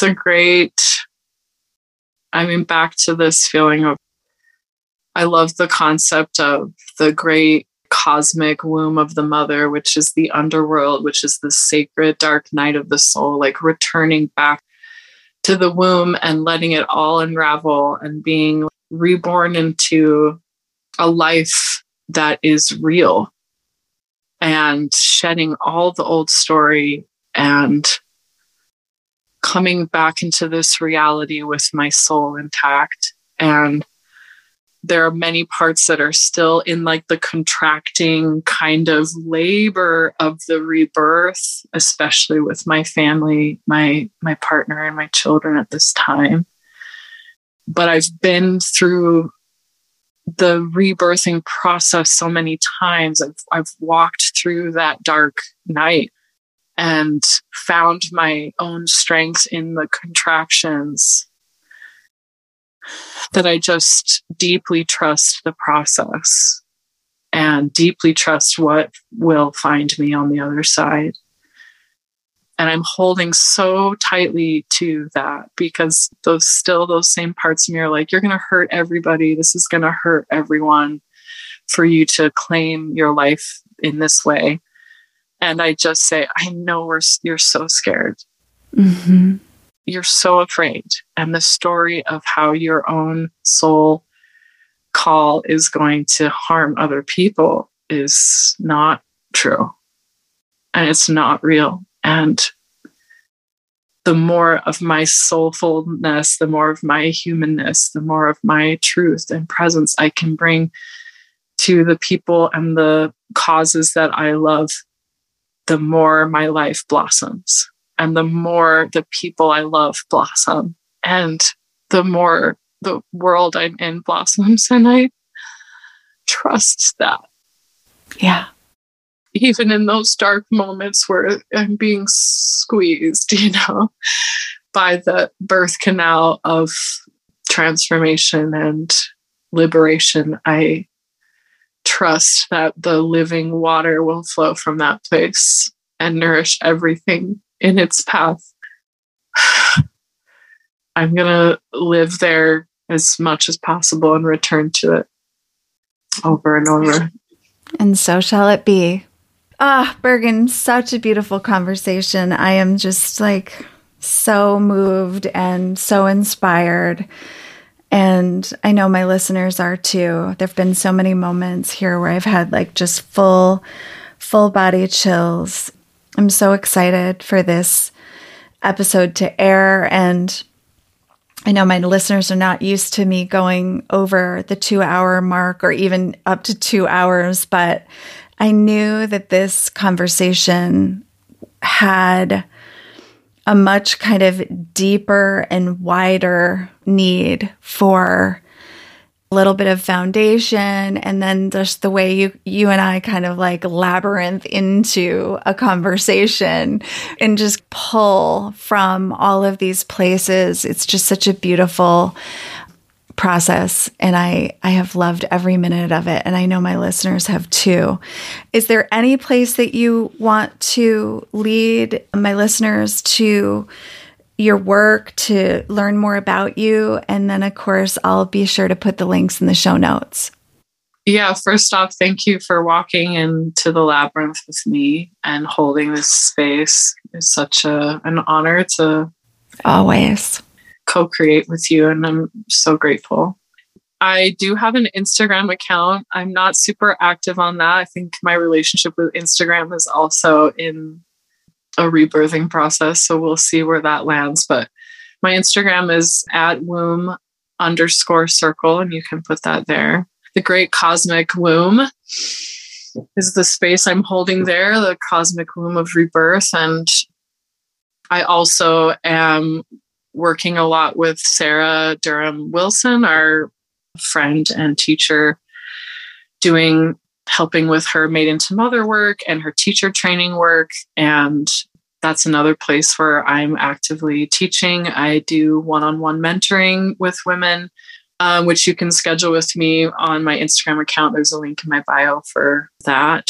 And I'll be doing a lot more of that next year, just a lot more one-on-one mentoring as women just feel called to do this work of undoing and unraveling and coming home to themselves. So I'm really honored to offer that mentorship to anyone who feels called to it.